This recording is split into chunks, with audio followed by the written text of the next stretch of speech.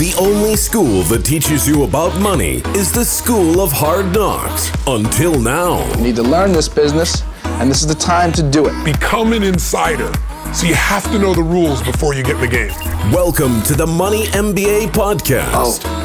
Have I got your attention now? Where you'll learn how to be a master of money. There's so many ways to make money today. Let me show you in 2 seconds flat why the rich get richer and the poor get poorer. Now here's your host, Jonathan Kutsmita.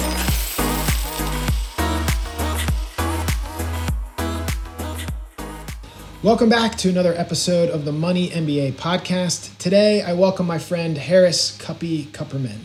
So this isn't exactly a quarantine session. Although I'm out of the hotel, I'm still somewhat in limbo. I'm currently in an Airbnb. But Cuppy did originally join me when I was in the hotel quarantine. However, during that time, he was in Costa Rica. The recording audio wasn't that great. We were having a couple drinks. Maybe the conversation could have been more precise. So we decided to do another recording. So this is the 2.0 version of the Cuppy and Kutsmita quarantine session. So Harris is very much a event-driven value investor type of guy. I really enjoy talking to him because he keeps things simple and he's really straight to the point, very back of the napkin type of thinker. And sometimes when you talk to people in the investment world, in the finance world, Wall Street guys, they become almost too, how do I put it, too complicated for their own good in a lot of ways. And that's one of the things I appreciate about Cuppy is that you can really relate to how he's thinking and his overall investment process. Not that what he's doing is easy, but oftentimes he certainly does a good job of making it sound simple. I believe that's at least one of the things you're going to take away from this conversation. I had a good time talking to Cuppy a second time. Actually, I enjoy hanging out and chatting with Cuppy whenever I can. But personally, I particularly enjoyed this interview. I'm looking forward to listening to it a few times because not only does he share some of the things he's looking at, but I think he does a good job of giving you a sense of how he actually executes his investments, his investment process, his research process. Speaking of research, he also teases a new product that he's putting together that would give just about anybody access to some of the event-driven research that they're doing on the inside. So I think you'll get a lot of value out of this conversation. I certainly did. So let's welcome Harris Cuppy Kupperman to the Money MBA podcast.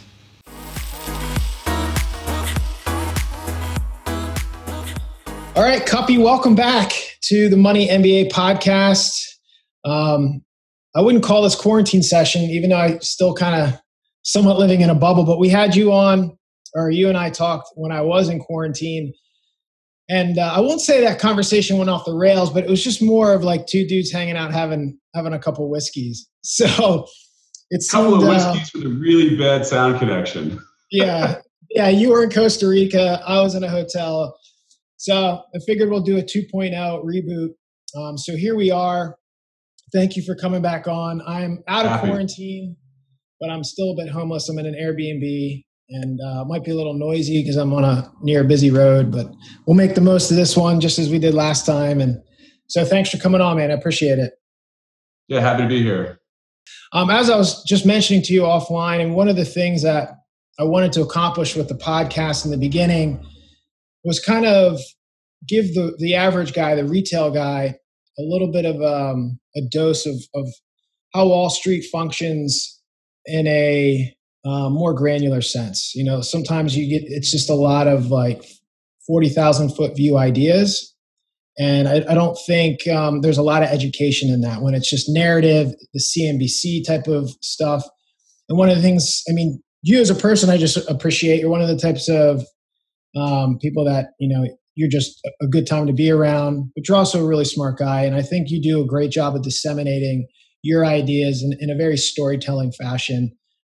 Your blog, Adventures in Capitalism, achieves, I think, in the written form, very much so what I'm trying to do with the podcast, which is you put a story around these themes and these ideas. And I think it makes it more palatable. It makes it easier for the person to connect with what you're talking about instead of just a bunch of charts and vocabulary that they don't understand. I try. And in the end, finance isn't the most interesting topic. You gotta twist it a little and make it interesting. Spreadsheets are pretty boring. Well, where would you say we are at this point in some of your adventures? You had a huge year in 2020. Are you still looking to carry some of those positions? Are you taking some off? I don't know really where we want to start. I mean, politically, here we are on Wednesday, and Trump was just impeached a second time. I'm not, as the host, I should be carrying the baton, but I'm almost a little overwhelmed as to where we even start, where we even go. Let's talk about the markets first. We can do politics after. I don't want to upset everyone in the first 5 minutes. Sounds like a plan. In terms of the markets, look, you look at everything, you start with the big picture. The big picture is that every central bank is printing. Every government's doing fiscal. There's a lot of money sloshing around. And despite the fact that everyone's locked up and a lot of people lost their jobs and a lot of businesses, won't make it, stocks keep going up. And that's because they keep printing money. I've called this whole process Project Zimbabwe. You think of Zimbabwe, it was a very wealthy place in Africa. And by the end, the stock market doubled every day. And there was no running water. There was no food. The stock market kept going up because that was the only thing you could do with your worthless Zim dollars. And so I think we're going to do something somewhat similar here. Hopefully we do it Zim light as opposed to full on Project Zimbabwe.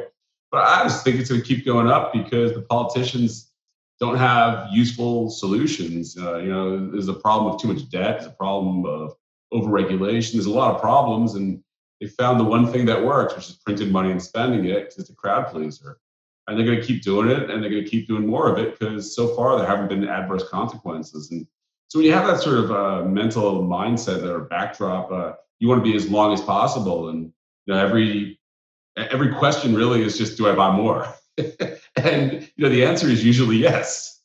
I degrossed since the election. I missed out on quite a lot of performance. I'm not going to cry too much because I had an amazing year last year. It was one of my best years in a very long time. We had many multi-baggers. I basically bought it relentlessly the bottom week in March and stayed long and just kept adding more and adding more. The great thing, when you run a somewhat levered book, you could be 140 long and then the market goes up and now you're 125 because you built some equity. You just layer it on because I know we're going a lot higher. From there, you say, what do I want to own? And I just want to own stuff that's going to do well with the inflation that's coming. There's a whole lot of inflation coming. And so, I'm very asset heavy sort of companies. I own a lot of Bitcoin because it's a Ponzi scheme, and Ponzi schemes do well when they print money. Land companies, housing is a big theme of mine. Commodities are a big theme of mine. I just want to be in the stuff that's going to do well during Project Zimbabwe. And I don't want to be short anything.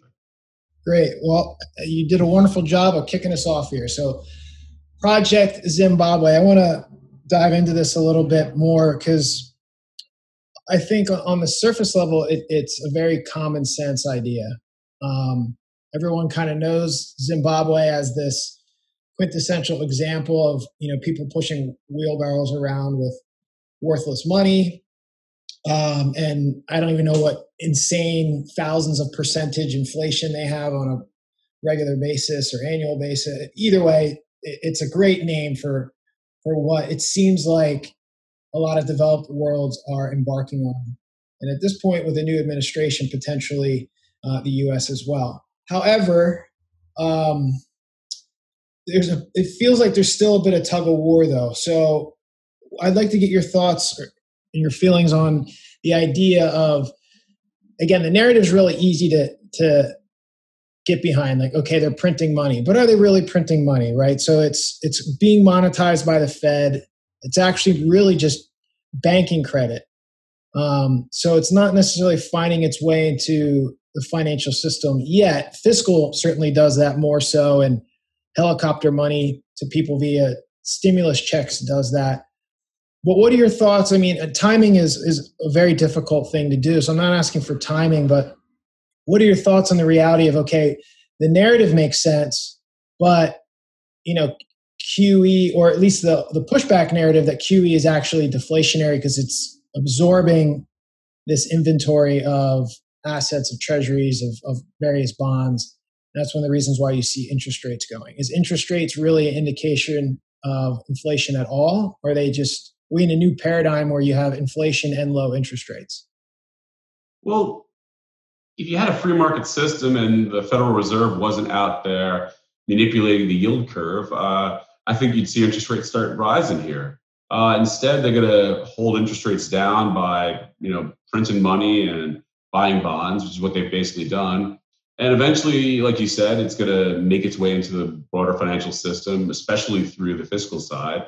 And that eventually makes its way into stocks, and it eventually creates a lot of inflation because you have excess demand, especially when you have governments, global governments, that are restricting the supply of certain goods, whether it's environmental regulations or just general regulation. I expect we're going to see a lot of inflation. We haven't seen inflation yet in the sort of things that get the peasants all mad, the price of wheat and tomatoes and stuff.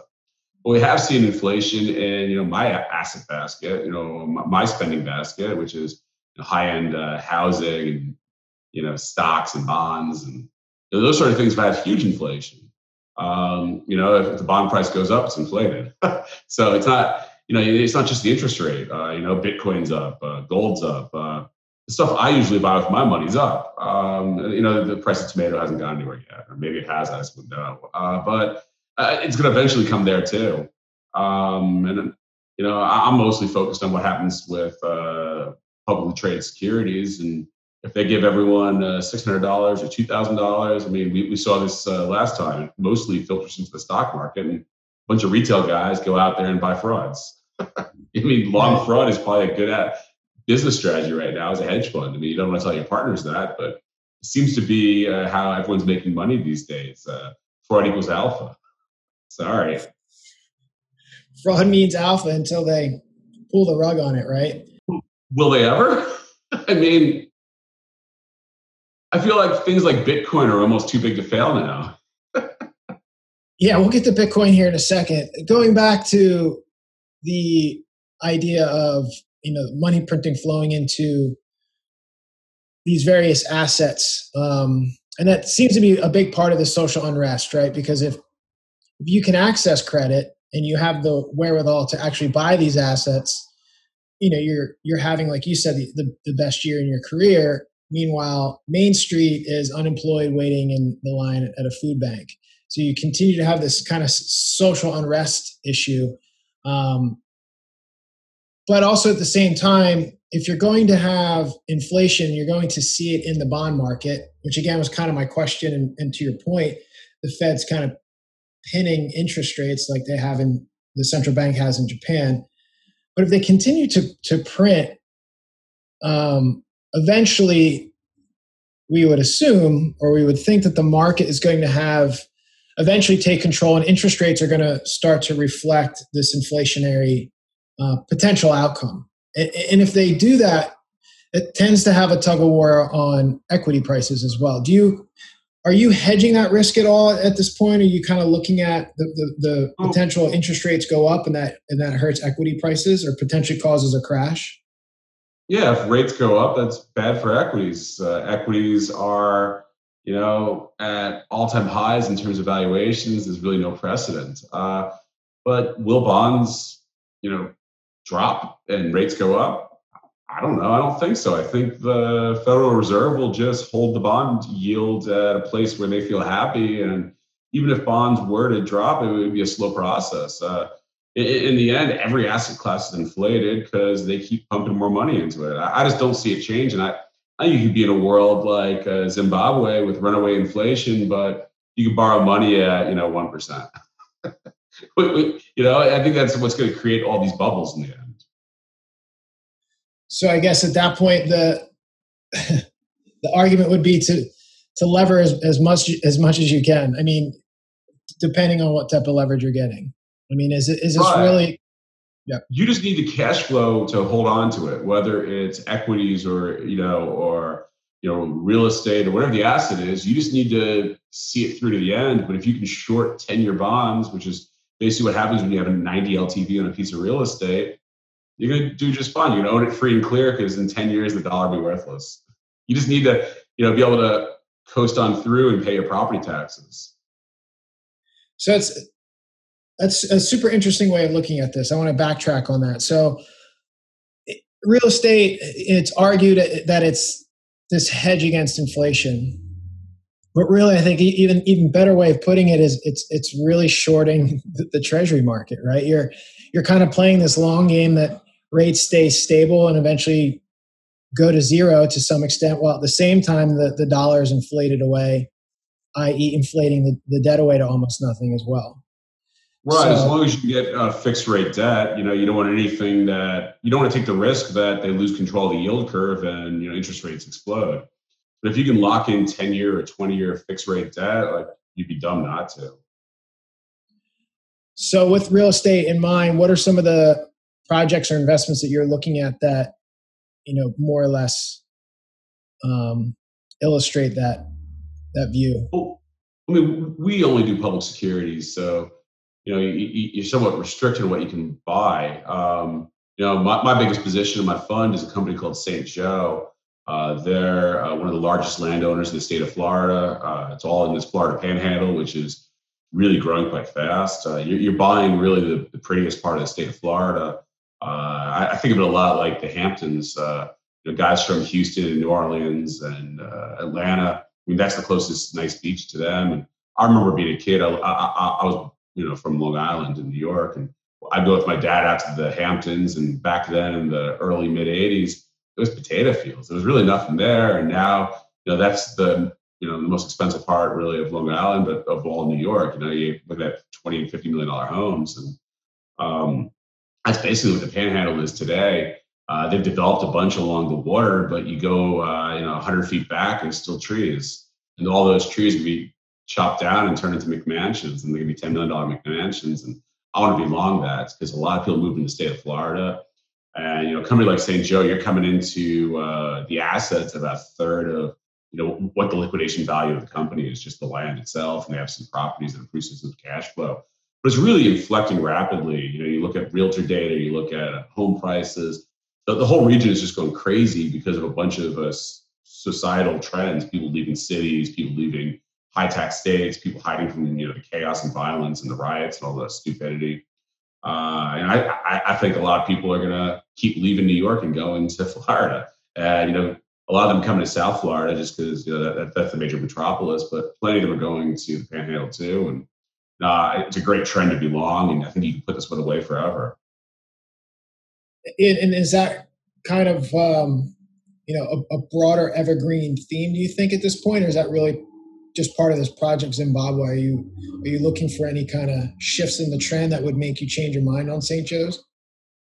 No, I mean, obviously, if something changed in the state of Florida, it would change the thesis somewhat. But in the end, I think this is a very, very long-term trend. I mean, interest rates are going to stay low, which means you don't need a lot of capital to put up a home. Property price is going to go screaming with inflation, and the value of the home is going to go up each year. And the financing cost isn't going to go up much, and so you can put a bigger home on it, and it just creates more value for St. Joe.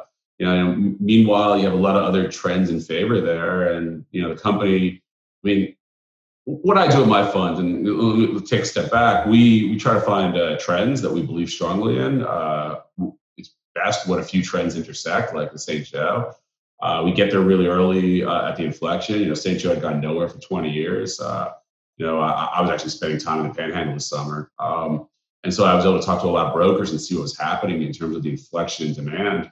But we get there early. We get there really, really cheap because, your whole downside and your risk is how cheap is it? Because if you get it wrong, you want to make sure there's not a lot of hot air beneath, the price you pay and where it's going to drop to. So we bought our shares about $19. They're in the low 40s today. So we've more than doubled our money. But when we were looking at it, we're coming into this thing for 15 cents on the dollar of the land value. And you play it forward a year or two. I think I came into it for a mid-single digit cash flow multiple. And, when you can buy something that cheap and it's creating that much value that fast, it's really hard to lose. And that's why we made it the largest position we have. As these trends keep snowballing, I think it's going to get better and better. It's this funny sort of dynamic in a way where, it's very chicken and egg when you look at a place like St. Joe, because people say, well, if I go here, where am I going to go do my groceries, and how many nice restaurants are there, and what happens if there's I get sick? So then it needs the hospital, and needs the grocery store, and it needs 10 nice restaurants. But those guys don't want to come and set up because there's no people. So it takes a long time to hit this critical mass. But once you hit that critical mass, it just keeps snowballing and snowballing. And we're at that inflection point now. And that's why I'm so bullish. They're going to launch the Margaritaville, the Jimmy Buffett's thing. They're going to do a giant mixed-use development. It's going to be in the tens of thousands of residential units. And that's going to bring a lot of people to the region and really push us into overdrive. And that's what I'm so bullish about it for. Do you have any price targets on it at this point? I mean, like you said, you were in at 19, it's in the 40s. Is this thing, headed to the 100s? I think it's going to be a few $100s looking out a few years. I mean, in the end, just to get to fair value gets you, triple digits. And, I think the value is going to build up really fast here. I wouldn't be surprised if it gets into the thousands, especially if you get a whiff of inflation. And in the end, these sort of companies, they really shouldn't trade at discounts to net asset value, given how fast the value is growing. The market should be smelling forward a couple of years. It should be trading at a premium to net asset value. So I don't see why this can't be a few $100s a share today. What and you mentioned, look, you're investing through the fund in publicly traded equities, but you're also a boots on the ground type of guy, in a bit of a crazy entrepreneur in a certain way at times. But are you, two questions here. Are there other companies and equities that you're looking at as knock-on effects? And also as a boots on the ground entrepreneur, are there things that you're kind of, maybe you don't have the bandwidth to get involved in, but you're just, when you're there and when you're diving deeper into this St. Joe's idea that you're looking at me like, man, what an opportunity. Well, there's great opportunities in the state of Florida because population growth drives everything in real estate. Now, in terms of boots on the ground, I spent 5 weeks this year in the Panhandle as my fourth trip in 5 years, just to keep track of the position. I only bought my shares. I started buying it this summer, but I'd been keeping track of it for 4 or 5 years already because I knew it was cheap. The problem is there's a lot of cheap stocks out there, but until you have that inflection, until you get that tailwind, nothing's going to happen. So I can look at it and say it's growing, yes, but it's not really growing fast enough to get anyone's attention. Now it's growing 50 to 100% a year. It's growing faster than most SaaS stocks, and SaaS stocks have the craziest valuations ever, and they're not growing as fast, and a lot of them aren't even profitable. In terms of knock-on effects, I think you have this huge demographic change where people are leaving cities right now. People are leaving various states, and they go to states where there's not a lot of housing stock. I think you're going to see huge amounts of development take place. And one of my other largest positions, a company called Cornerstone Brands, they make components for single-family homes and multifamily. They do some commercial too, but it's aluminum siding, and doors, and vinyl windows, and facade. It's not sexy stuff. It's not exciting stuff, but they've consolidated a lot of their competition, and they're usually the first or second largest in their vertical. And the demand is going crazy. They're actually just limited by production capacity. The demand's infinite at this point, and they have obscenely high returns on capital. It's north of 30%. They put a few turns of leverage on it, so equity's over 100% return each year, and it's growing fast. And that's the sort of thing you want to buy. And I came into that at a low single-digit cash flow multiple, like 3-4 times. Looking forward a year, if you buy something at 3 times earnings and it's growing fast, it's hard not to get. It's hard not to make a lot of money. It's more than doubled for me this year. That's the sort of thing we do. We find these macro trends, and usually when you start bouncing around and you talk to people in management of one company, and you start looking at what they're doing and what they're needing, and because if St. Joe is going to be supplying land and the home builders are taking that land and putting homes on it, you figure out where the bottlenecks are because you get excess pricing. And there's a lot of cheap companies in this world, but you need tailwinds, you need growth. Otherwise, they stay cheap. And the Cornerstone's been cheap for a while because demand for housing just hasn't really been there until this year. But in the end, I look for trends and I ride the trends, and I always jump off the train too soon because, I just do. But, I get the meat of the move, or I try to. And then once I'm long, I try not to do anything too stupid. It's really a question of, let it happen and enjoy life. I found way too many of my friends that they worry, what is earnings going to be? Let's build a model. Are they going to beat by a penny? Are they going to miss? I don't really know. No one knows. It's guesswork. Who knows? I know that the demand for, aluminum siding is probably going to be really good next year. Is it could be higher this year, than next year? I don't know. But is it going to be really good? Are they going to make a lot of money? Yeah. Is it going to add value to the company? Yeah. Did they get it cheap enough that it doesn't matter if they miss by a penny? Yeah. So I'm going to do a lot of vacationing because in the end, once you're fully invested, the worst thing you can do is sit in front of your screens because you're going to make a mistake. You're going to second guess what's happening. Someone's going to call you up. Oh, I heard this from this guy, or, the chart pattern looks like this. The worst thing you could do is find a freight train and jump off the second station. You want to stay, most of the way at least. And so I find good trends. I find good companies, and I don't do all that much. Well, speaking of freight trains, let's talk about Bitcoin. So I pivot to that simply because you make this reference of when you're on a freight train, you don't want to jump off, the second stop. It seems to me that's kind of the way things are going for crypto, particularly Bitcoin at this point. It seems very early in terms of this institutional adoption, and you often refer to it as a Ponzi scheme. I don't know if it really truly meets the definition of a Ponzi. I mean, there's certainly there's actually Bitcoin there to be purchased and held, but can you develop why you're referring to it as a Ponzi and maybe reinforce the point I was trying to make in terms of how you might see it as one of those freight trains that you want to keep riding? Well, the way I think about Bitcoin is that it's totally worthless. This is the stupidest thing I've ever heard of. I can't believe how much of it I own because it's so stupid. But I own a lot of it. And the reason I own a lot of it is because when you look at it, there's a fixed number of these things that will ever be created. Very good chunk of them are owned by people that are religious about it. They're never going to sell, or they've lost their wallets. They don't know how to sell. The true float, and I hate to use the term float because any one of these whales could at any point sell, but they haven't shown any, desire to for a long time.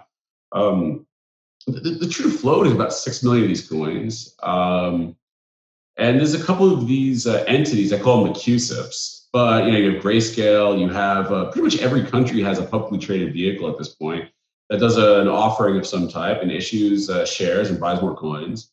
And what they're doing is they're just constricting the float. Grayscale has like 500,000 coins now or something, and every day they buy a few thousand more. And so if you keep restricting the float, and the free float that's left over, you can kind of manipulate it because there's just less trading needed to push it to a new price. And that's what we're seeing. We've seen a lot of hedge funds. You see like the Fidelities of the world jumping in, and they're going to go out there and raise billions more. You can't really spend billions in this asset class because while it's approaching $1 trillion of value, the average daily trading, it looks like a big number, but it's just the same coins going back and forth. It's that free float that's moving around.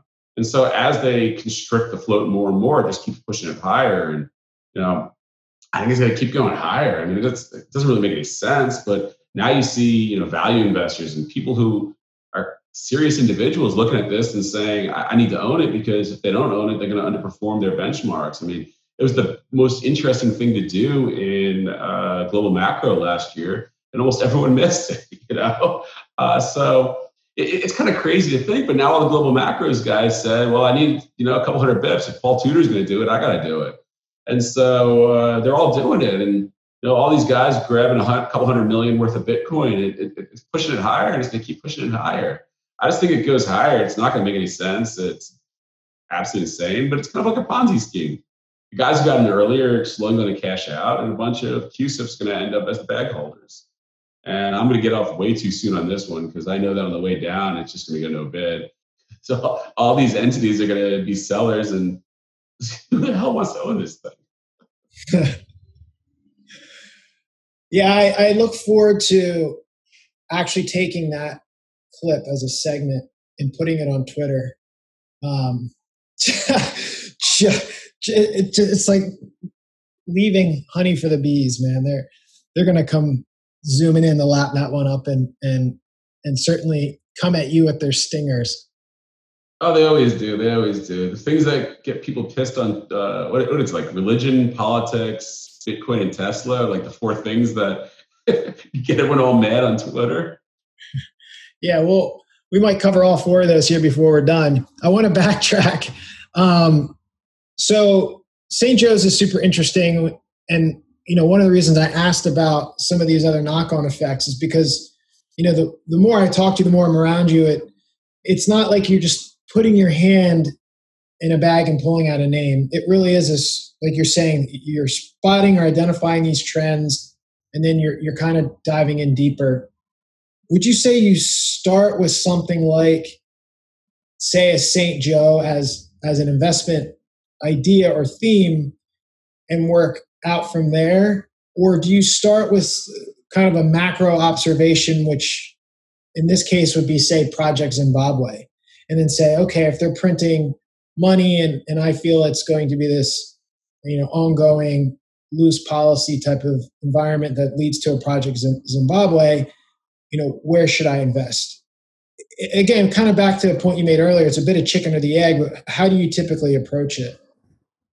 I usually approach it, quite honestly, looking at the macro trend and then figuring out, what ticker symbol gets me there, where I want to be.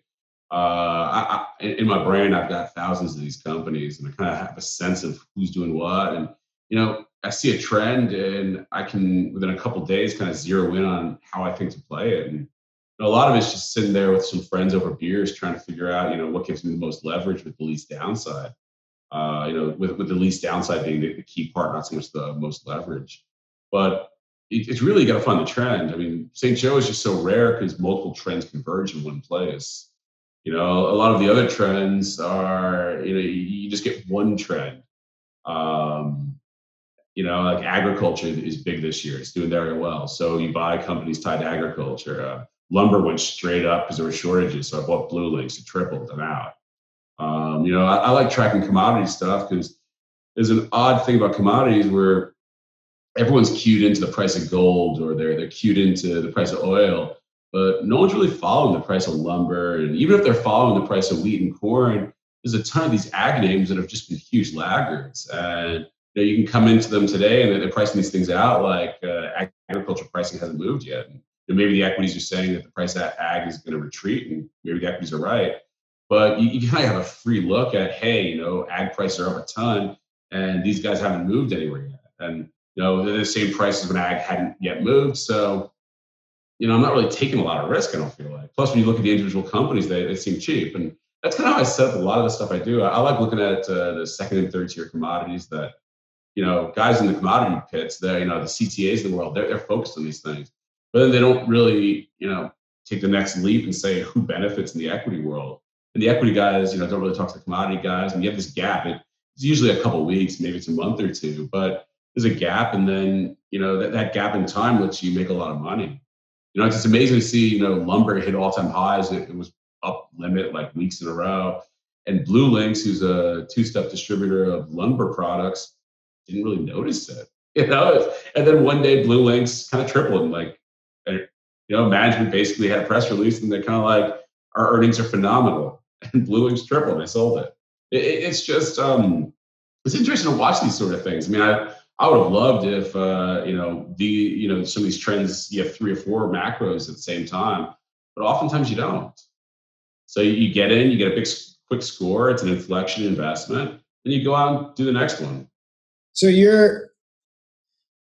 is this Cuppy style, or is this what you would think a value investor should be doing? Have you kind of created a unique process for yourself, or is this something that this approach, this way of thinking about looking under the hood, is this something you kind of developed by following value investors before you?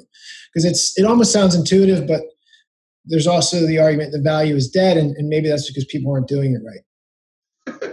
Well, value is dead if you think about it in a way. If you think about it in the wrong way, I've been following Blue Links. They did a really large merger. They over-leveraged themselves. They integrated it horribly. I've been following it because it's been cheap for a long time. But, cheap stocks stay cheap until you have some sort of catalyst that unlocks it and changes the dynamic. And, it was a bad merger that was muddling its way along. And the story wasn't really that attractive. And then lumber prices went crazy. And then it didn't really matter how badly they fumbled the merger. They were just making a fortune. And Wall Street couldn't ignore how much money they were making. And I think it's a mistake. A lot of my friends, they keep saying this is really cheap. Doesn't everyone else understand they're cheap? I say, yeah, it's cheap, but the revenue's sort of comping negative. The earnings are comping negative. Yeah, there's a lot of asset value. Yeah, there's brand equity, but who cares? The next quarter is going to probably be equal to plus or minus 5% from the last quarter. There's nothing to change anything, and then something eventually comes. I mean, look at agriculture. I'm a company called Cresud. They own hundreds of thousands of hectares of agricultural land in South America. Yes, it's Argentina for a lot of it, but and Argentina is where money goes to die. But if you look at a chart of Cresud, every 5-10 years is a good agricultural cycle, and the stock is like a 10-bagger. And then the facts of Argentina usually overtake the facts of agriculture, especially because it's a cyclical commodity. But when you have a good run, it's a really good run in this stock, and they've turned out their debt, have enough, runway. Argentina can still come screw me, but in the end, I own it. It's already up 25% in a month. It's great, and as long as soy and wheat and corn are doing great, it's probably going to keep doing great. And then eventually they're going to announce earnings, and everyone's going to be like, oh wow, they're really making a lot of money. And then the land value is going to go up, and then it's not going to look so levered, and then it's going to make a lot more money, and then everyone's going to chase it because the chart's going to look right. And I've seen this cycle. And then, once you have 3 consecutive good quarters, the computers say this is now a trend, and then it becomes a growth stock, and then becomes a compounder. It goes the full spectrum from deep value to compounder stock. And then the price of, soybeans drops, or Argentina does something asinine, and then the stock drops 70%. And so, the point is get in there at trough pricing in valuations, get in there when things are going well. Wait until the chart. I'm not much of a chart guy. I think most chart guys are kind of dumb. They look at something and they draw lines after the fact to prove a point. But you don't want to buy something when it's making new lows. You want to at least let it build a base and start showing a little bit of strength, because that means other people agree with you. And then just buy a bunch. And I check the price of soybeans each day. It's not rocket science, and I own this. And maybe when COVID's done, I'll go visit my farm in Argentina, or probably not. But the whole point is, I try to take about 5 shots on goal each year with a macro trend. I usually do it with 2 or 3 ticker symbols per trend, because I want to be a little diversified, because management teams tend to be, incompetent and criminal. And the goal is to land 2 of the 5 shots you take on goal. 2 of them, you kind of get it wrong. The price of soybeans drops, I get my money back plus or minus 10%. And one, you kind of bomb. But even when you bomb it, maybe you lose 20% because you bought so cheap. And, the winners, they're supposed to be 3 and 5 baggers. And, 2020 was phenomenal because I had about 10 shots on goal and I missed 2. Well, basically I missed 1 and I had 2 or 3 break evens, but it was a great year. I hope there's as many opportunities this year. Unfortunately, I'm sitting with a bunch of cash because I can't find anything that's really cheap right now. But the strategy remains the same. And going back to your question about value investors, I think people just sit there in cheap stocks. I mean, this Cresud has been cheap for a decade. Everyone knows they own the land. It just didn't matter. Yes, awesome response. There's a ton to unpack there. Not that I'm going to do that here with you right now, but for people to re-listen to that, there's lots of little nuggets you dropped that I think people can take away and hopefully implement to some extent into their own process. Just so we don't lose anybody, explain what you mean by a bagger, a 2, 3, 4, 5, 10 bagger. Make sure everyone's on par with your vocabulary. Okay, so a 3-bagger is a tripling, a 5-bagger, you made 5 times your money. I feel like way too many people in this investment world look at a stock at $10 and they think it's worth 13 because they built a really fancy spreadsheet with, those spreadsheets with 10 tabs that, like I've never seen a 10 tab spreadsheet ever make me money. The easiest spreadsheets are, 4 cells, 6 cells. You have 2 inputs and you're done. But the guys who go out there and look at a $10 stock thinking it's going to 13, random noise could send it to 13 just as easily as it could send it to 7. I just don't think you have any edge there. I like the stock at 10 that I think is going to 50 because you need one of those right each year and it makes up for all your mistakes. And value investing, you just can't buy it cheap. You have to buy it so that it's so cheap that you have huge upside if you get it right. So that's just conceptually. Gotcha. Now, what's interesting here is going with the flow of this conversation and some of the questions I've asked you. So you've got this philosophy about how you approach value investing. And we talked about some of the things that you're bullish about, St. Joe, for example. But one of the points you're making here is a lot of these things are cheap and can stay cheap for a really long time. The timing has a lot to do with it, but there needs to be an event, something that triggers it. And this leads me to my next question, which is event-driven opportunities are one of the things you're really focused on right now. And you also had said earlier that sometimes you have 1,000 of these running around in your head. Well, fortunately, from what I gather, you're starting to now put these down on paper and sharing it with people. So talk a little bit about kind of your event-driven process, as well as some of the information that you actually are now compiling and looking to share with people. Yeah, sure. So, the real sexy stuff is the stock you buy that goes up 10 times. Unfortunately, it's just you get 1 or 2 shots a decade at something like that.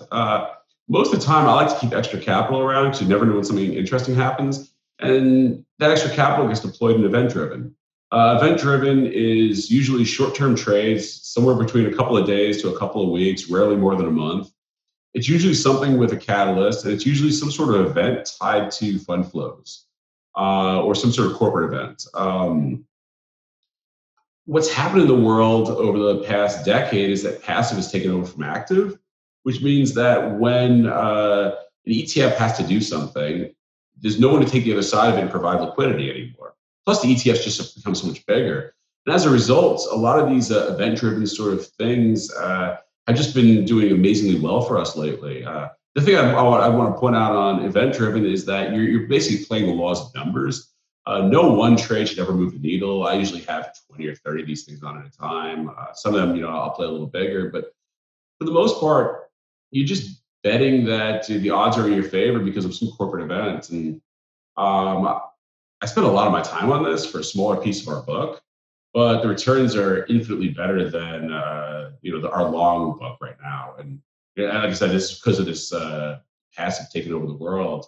The things we look at are ETF deletions and spin-offs and those sort of things. It's bread and butter. But then you have other stuff that really isn't looked at, and this is why I hired a good friend of mine to start keeping track of this stuff, because you got to manually compile it.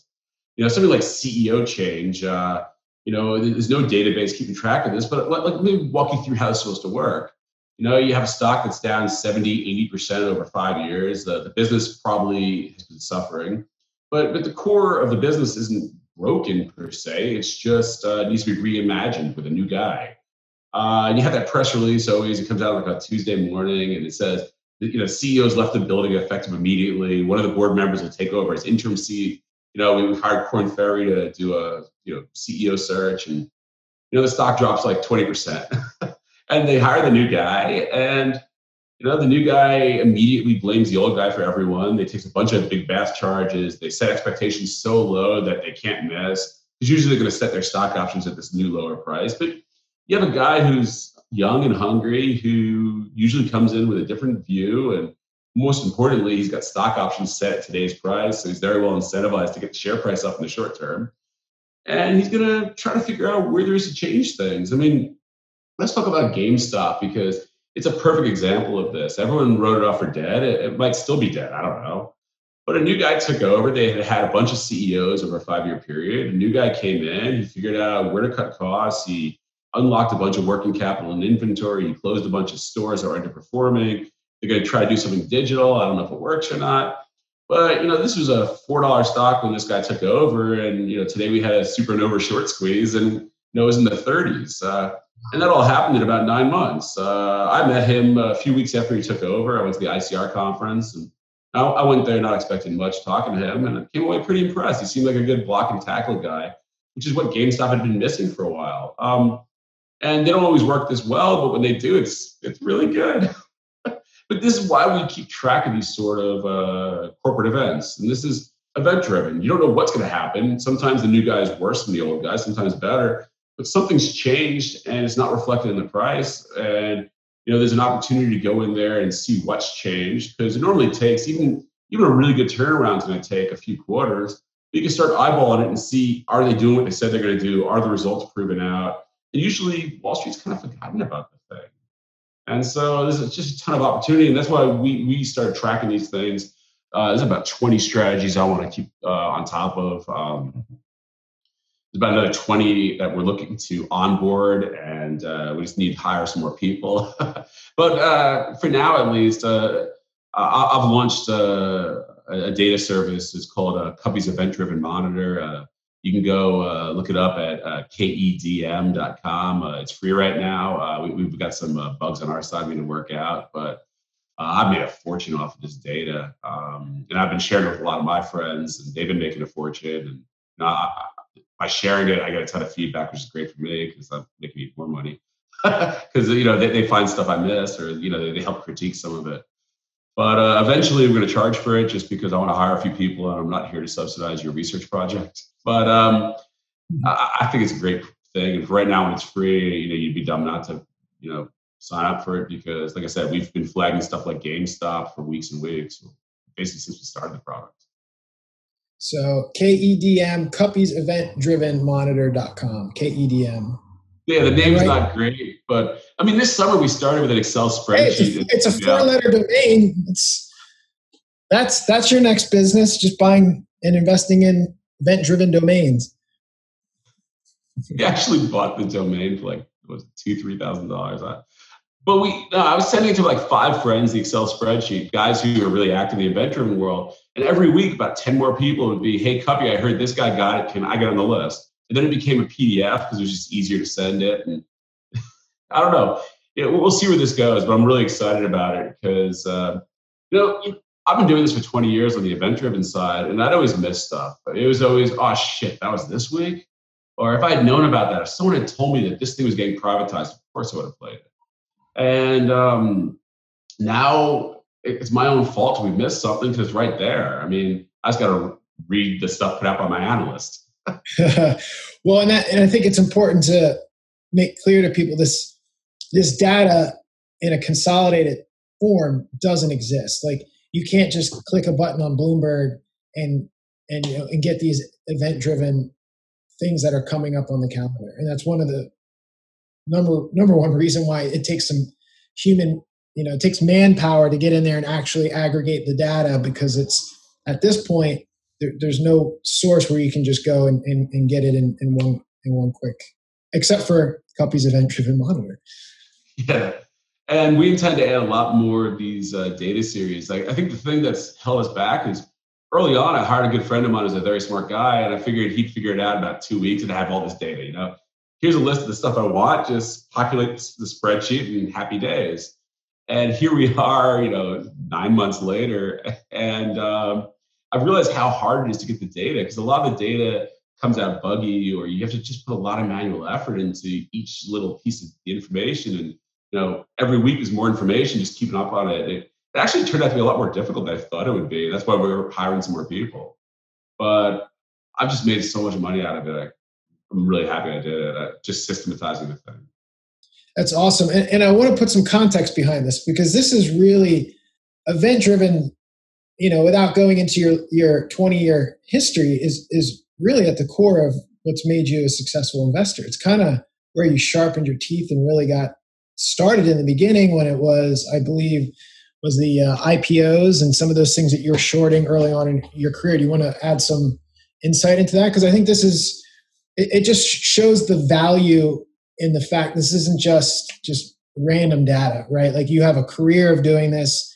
It's taking you this long to realize that, holy shit, we should make this a lot easier on ourselves.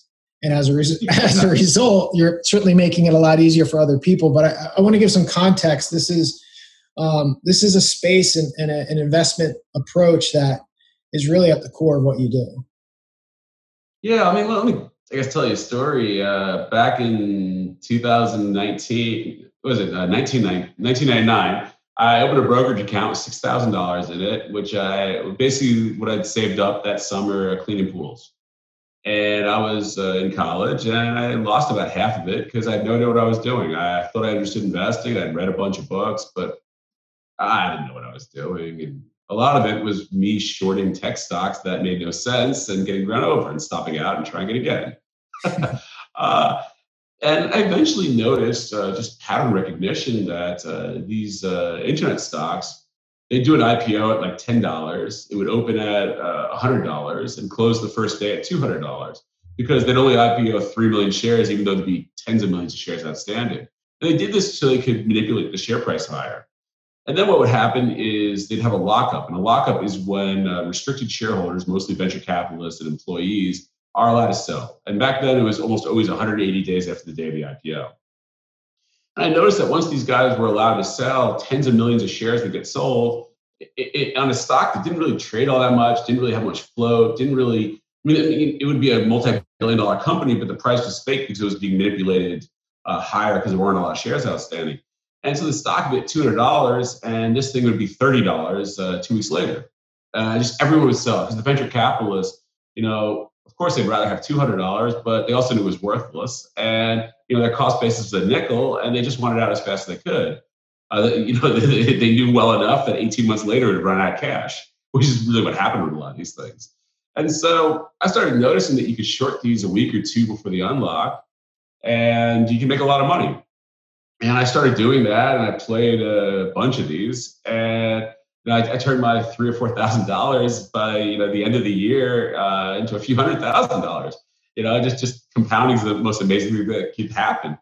And I was pretty proud of myself because I didn't really have any money before that. And everything I have today came from playing unlocks. And I spent a lot of my time in the following years just looking for these sort of patterns. And a lot of the patterns are, it's corporate events like we talked about with CEO change, but the most lucrative stuff is fund flows where someone has to do something or someone wants to do something, and they're sometimes not very, price sensitive. They just want to get it done. And if you get in front of that, especially when it's some ETF, some passive vehicle that, has a formula which says, do this and ignore the share price because we don't really care, you're going to make a lot of money. And so, over time, I've just started following more and more of these strategies, and they'll work for a bit, and then they stop working, and then a different one will work because there's a lot of guys out there that know this stuff, and they'll hedge it out. And you'll see like an unlock where guys get short weeks before, they get short tens of millions of shares, and the unlock happens, and a lot of shares trade for a week or two, but the price is really constant. But then even now, we've seen some of these unlocks, especially the SPAC ones, which have been, stocks drop by half, stocks drop by 2/3.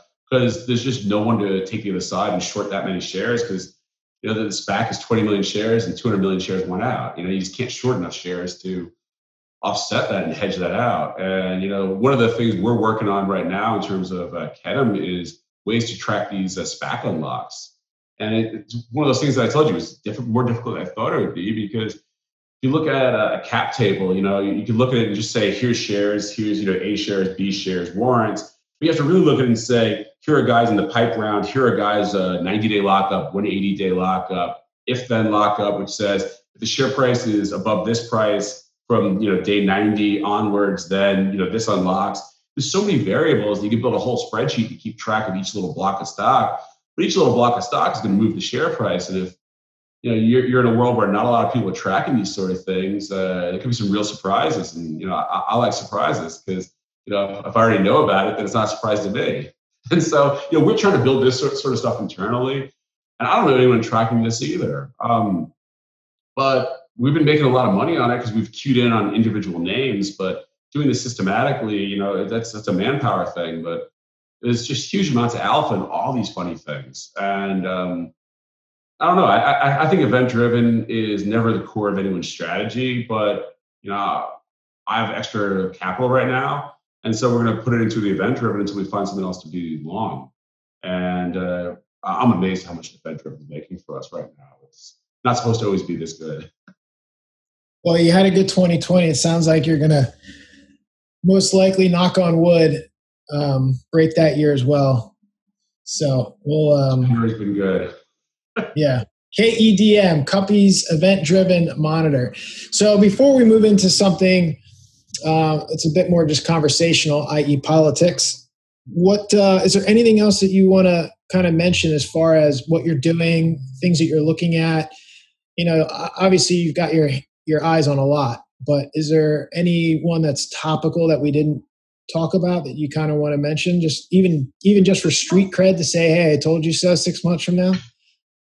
There's a lot of stuff I'm long, but I mean, it's gone up a lot from where I bought it. I was buying energy spring and summer last year. Then they started drilling finally again in the United States. So I bought energy services in the November, December period. A lot of what I do isn't very difficult. Find trend, buy company, and then watch the trend. I'm always amazed how many people come back to me and say, wow, Cuppy, I can't believe, you bought energy services stocks, they all tripled. And I'd say, well, have you watched the rig count? Like, how could you not buy energy services? They were doing no business in the summer because, no one was drilling. Now it's recovering. Like, how'd you not buy it? And you see all these sort of things. And it's always surprising that people are surprised that, I was playing it. It doesn't mean I don't get them wrong. I have 20 years of battle scars, but a lot of it is just reading the news and then figuring out what ticker. So do you, and I think I kind of said this to you before in previous conversations we had, do you feel like to a certain extent you've just gotten really good at catching the falling knife? I don't like catching falling knives. That's a way to get hurt. These things always overshoot, especially with the fund flow. So 10 years ago, it wouldn't overshoot because you'd have actual value investors that would look at something making new lows, and they just, there was a big fund and they'd buy 50,000 shares every dime down, whatever the scale in they're using.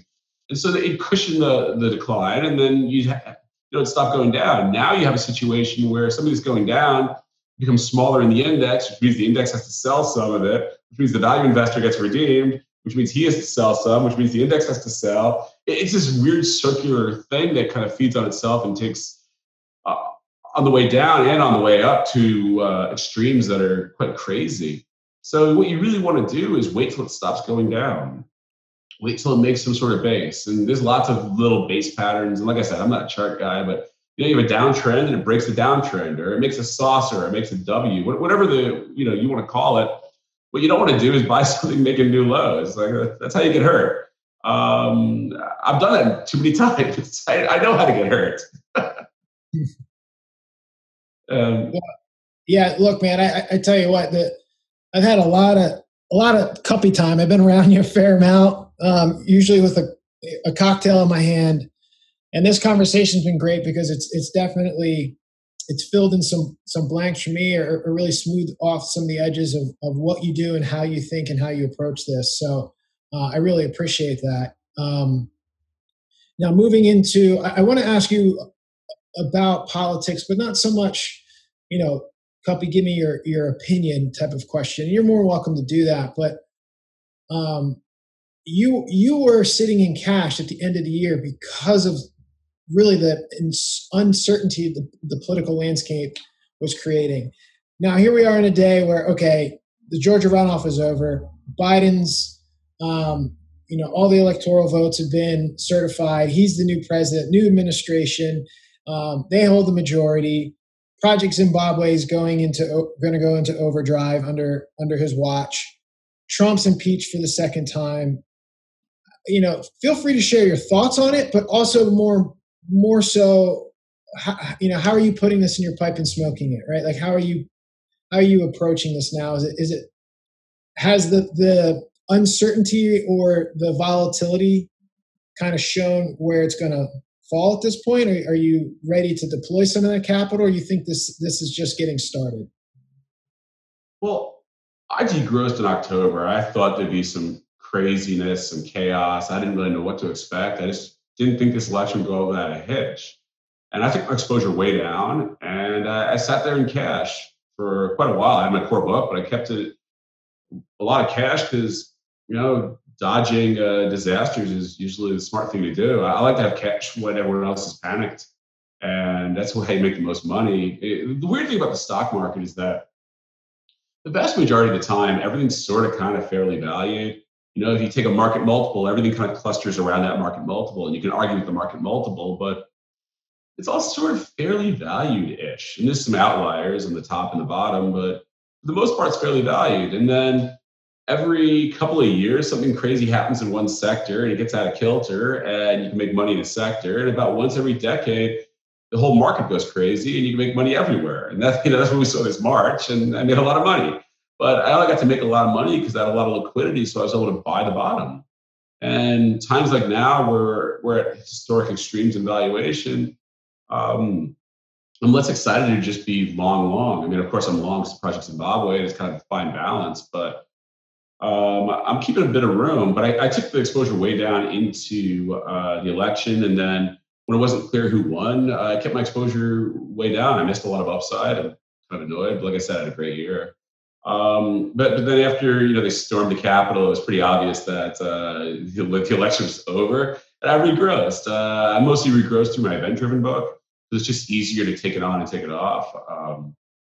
But I've regrossed, and it's directionally long gross exposure. In terms of the election, I told people I thought it'd be mind-numbingly stupid, and it didn't disappoint.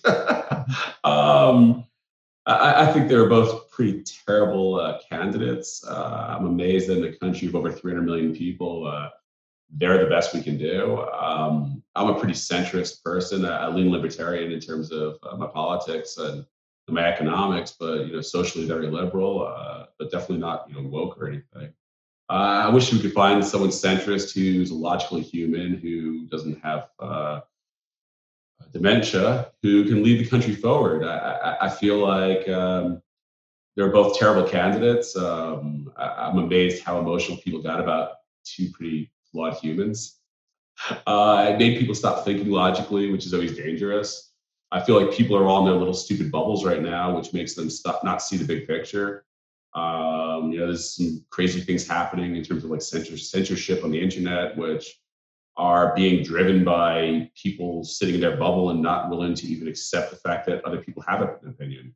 If you can't listen to the other side's view, then your view's by nature to be incorrect because you can't, articulate what the other guy's thinking. And I think that's very dangerous, whether it's putting on a long trade and not knowing the short view, or going out to vote and not knowing what the other guy's thinking. I just think it's kind of stupid. I wish people would take a deep breath and, go back towards the middle. But I feel like Twitter and, Facebook and social media and the news, they just keep pushing people further and further into the fringes.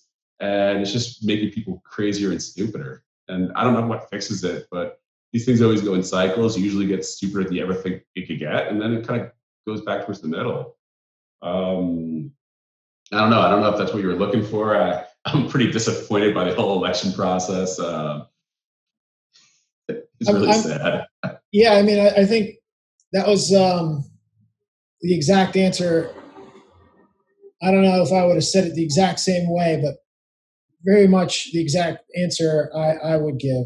I think disappointment, and it's not disappointment because people stormed the Capitol. It's when I look at that, yeah, there's parts of that are disappointing, but what's also disappointing is how the other side can't empathize with why that even happened. And to your point, there's just so much extremism, and you have the powers that be, what seems to be very liberal social media that are reinforcing that. They're silencing the one side by at the same time making the other side feel like, they won the, intellectual battle, right? And they're far superior, and their voice is the only one that matters. And my hope is that something from this extreme environment snaps people out of it. I don't want things to go bad, but to a certain extent, I'd like to see, those who are all for getting rid of Trump and supporting Biden, primarily just to get rid of Trump, having a disappointing 4 years, so that maybe they can step back and say, why do we keep doing this, right? It's like the Einstein quote, doing the same thing, expecting different results is a definition of insanity. And I feel like that's the world that we're in. I mean, career politicians are in it for themselves, and the average guy is repeatedly getting screwed. And every 4 years, there's a new set of promises that never get delivered, no matter whether you're Republican or Democrat. And I'm making these statements as someone who's very libertarian and doesn't look for the government to provide me anything.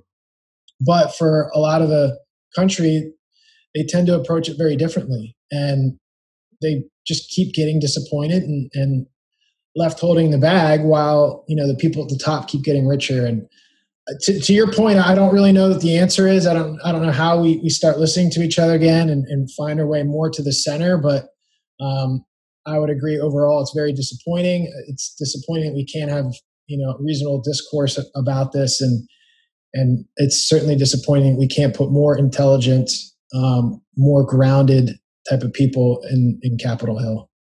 I think it's almost inevitable this gets a lot worse before it gets better. I don't think that people can come towards the middle again until something really stupid happens. And, I don't think it's civil war, because that's just not really what it's going to be. But there's going to be a lot of this random violence. And, much like, all the liberal cities burned this summer, and for a few hours, the Capitol was a little crazy. I think these sort of things are going to flare up all over the place from time to time. And then they'll kind of flare down, and they'll flare up. And unfortunately, I think a lot of people are going to end up dying for no real reason. It's just really stupid. But I think eventually you're going to need more stupid before people realize how stupid it is. And that's just another reason why, a lot of the macro trends I have in play are in play. This summer we were very long guns and ammo. It was a great trade for me because I felt like this wasn't going to go away. And if you look at firearm checks, the NICS checks, they're still comping just straight up. Everyone's going by guns. It's another great trend. Everyone's leaving cities because all the stupidity is going to happen in the city. I don't see anyone out protesting in the Panhandle. The homes are too far apart. You're not going to get anything done. No one's going to notice you. Everyone's going to protest in front of the media. So, I think a lot of these trends, you just find a trend, and a lot of these things, like I said, you get multiple macro things that intersect in a single company, and you ride these trends. In the end, I'm not here on the political side. I'm not a politician. I have one job and only one job, and that's to make my investors money. But I don't know what the solution is. And, as my grandpa used to tell me, sometimes there is no solution. You just kind of sit there and watch and stay out of the way. And that's what I've been trying to do. Maybe we'll wrap up with one last question in regards to that. With all that's going on and kind of the potential outlook that it gets worse before it gets better, Project Zimbabwe, a lot of the things that we've covered, do you think the American empire is under threat? Do you think that we lose the reserve currency status, we lose our position as the world power? Do you, in a longer macro view, do you think some of the things that are in play right now that you're clearly positioned for become systemic issues? Oh, absolutely. If you have the Chinese who are focused on global domination, as any country should, and there's a lot more of them than us. And they're focused on it, and we're focused on which pronoun to use when. And, you just look at where people's attentions are. You have us focused on shutting down businesses because of germs, and they're just going to ignore it because it's just not that bad. And, you look at a lot of these things and you look at how they treat and how we're treating it. It's not good. America used to lead the rest of the world, and then we got kind of lazy, and the rest of the world just listened to us because they just were kind of used to it for a while. And now the rest of the world's going to start saying, why are these guys doing it the way they're doing it? Because it makes no sense. And I think a lot of the world, just going to start looking at the Chinese and seeing what the progress they're making is. And they say, hey, these guys have a plan. And, you can't just beat people up with the military. You need kind of persuasion in a way. And I don't know. I'm kind of concerned. I mean, we've kind of lost our way here for a while, but we're so rich it didn't really matter. And now it's going to start mattering eventually. I find it just incredible that, both political parties, one of the few things they all agree on is infrastructure, for instance. Everyone knows that the bridges and tunnels and, airports, like you go to Asia and the airports are brand new, they're beautiful, they all work, they're glass. I mean, go to LaGuardia. It's like rotting around you. Every time I fly in from somewhere in Asia and I land in LaGuardia, I feel like I went back 75 years in time, because I just did. I think everyone agrees that this needs to be fixed if we want to be competitive in the world. Everyone agrees that the money's available, we just print it. What they can't agree on is which factions, which lobbyists are going to get, which construction companies get a piece of it. So instead, nothing gets done. Everyone's so political and they're so tied up in making sure the other side doesn't have a win that you could have the nation's infrastructure just rot around you and everyone kind of shrugs. And until we get our shit in order and go back to leading a country, it's broken. And I don't see a lot of the guys who won this cycle even thinking in terms of those things. They're more focused on, if it's a $600 handout or a $2,000 handout, and that doesn't fix infrastructure. That just buys you more Bitcoin. But that's kind of why I own so much Bitcoin instead of infrastructure right now. And when they get serious about infrastructure, we're going to own infrastructure. And eventually, what'll get them serious is that there'll be a lot of really bad accidents with bridges collapsing and hurting people. That's usually what gets American politicians to finally agree to fix a problem, even though the problem is pretty obvious. And going back to your question, go to China. Look at what they've built for infrastructure. It's stunning. We have a lot of catch up to do here. And they're now building infrastructure in a lot of other countries. And we have a lot of catch up there too. So I don't know. It doesn't look good. But these things happen gradual. And in my lifetime or my investment career, I think America still stays the leader just because things in motion stay in motion. Cuppy, awesome, man. I thoroughly enjoyed the conversation. I think everyone else will. And we'll leave it at that note, with the U.S. needing to get its shit together and everybody else needing to sign up for KEDM, Cuppy's event-driven monitor.com, KEDM.com. And again, man, thanks so much. I'm looking forward to, as soon as it's done recording this, to go back and listen to it myself, because there's a lot of little pieces here. Again, being around you quite a bit, it's always fun. It's always insightful, but you are very, very crystallized here, and there's a lot to take away. So hopefully everybody enjoys it. Thanks for taking your time, man. Hey, thanks for having me on. It's been great. Well, get together soon. Yeah, hopefully when things settle down, we might be having a drink together in Puerto Rico. We'll see. That sounds great. I'm looking forward. I'll see you then, Cuppy. Thanks so much. Thank you for listening to the Money MBA podcast with your host, Jonathan Kutsmita. It's also my pleasure to see to it that decent, hardworking people in this community aren't robbed blind by a pack of money-mad pirates. To access more great content, visit us online at moneymba.com. That's where the money is. And more than that, control. There's only one person in the world to decide what I'm going to do, and that's me. And I am deadly serious about that. That's it. I'm done.